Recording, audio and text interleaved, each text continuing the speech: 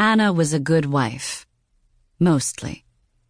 It was mid-afternoon, and the train she rode first wrenched then eased around a bend in the track before it pulled into Bahnhof Dietlikon at 34 past the hour, as ever.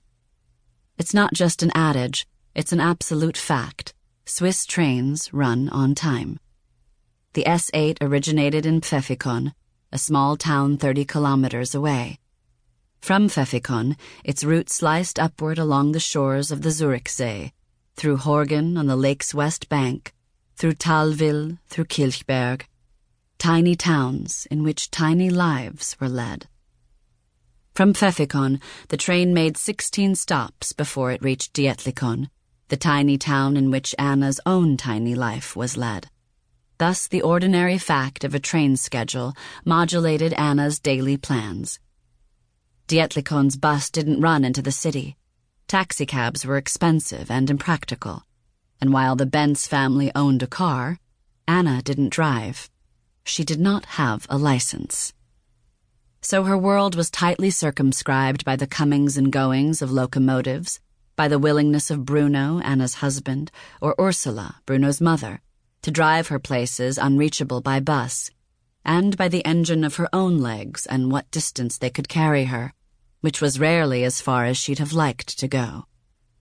But Swiss trains really do run on time, and Anna managed with minimal hassle. And she liked riding the trains. She found a lulling comfort in the way they rocked side to side as they moved forward. Edith Hummer, another expatriate, once told Anna that there was only one reason the Swiss trains ever ran late: when someone jumps in front of one.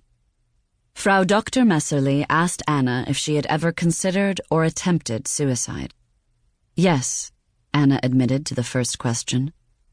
And to the second, define attempt. Dr. Messerli was blonde, small-bodied, and of an ambiguous but late middle age. She saw clients in an office on Trittligasse, a cobbled, lightly trafficked street just west of Zurich's art museum. She'd studied medical psychiatry in America, but had received her analytic training at the Jung Institute in Kusnacht, a Zurich municipality not less than 7 kilometers away. Swiss by birth, Dr. Messerli nonetheless spoke an impeccable, if heavily accented, English. Her W's masqueraded as V's, and her vowels were as open and elongated as parabolic arches. "What do you think, Anna?" she'd often ask, usually when Anna was least likely to give an honest answer. There was a television commercial that promoted a well-known language school. In the ad, a novice naval radio operator is shown to his post by his commanding officer. Seconds into his watch, the receiver pings. "Mayday, Mayday," a markedly American voice grates through the speaker. "Can you hear us? We are sinking, we are sinking."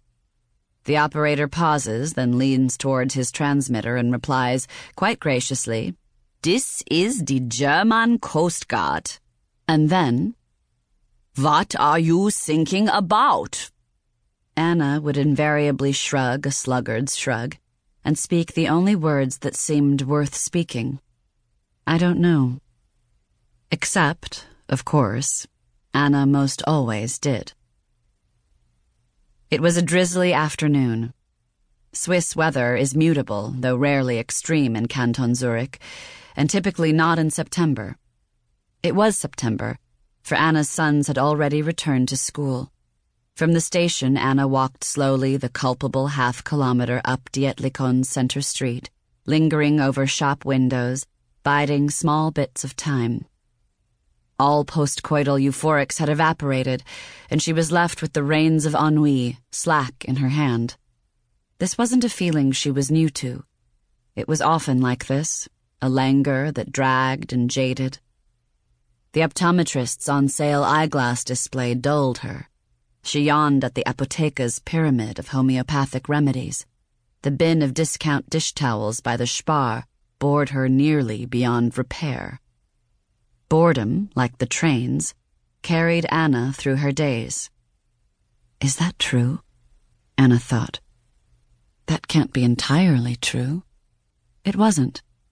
An hour earlier, Anna lay naked, wet, and open, atop a stranger's bed in an apartment in Zurich's Niederdorf district, 4 stories above the old town's wending alleys and mortared stone streets, upon which kiosks vended doner kebabs and bistros served communal pots of melted Emmental.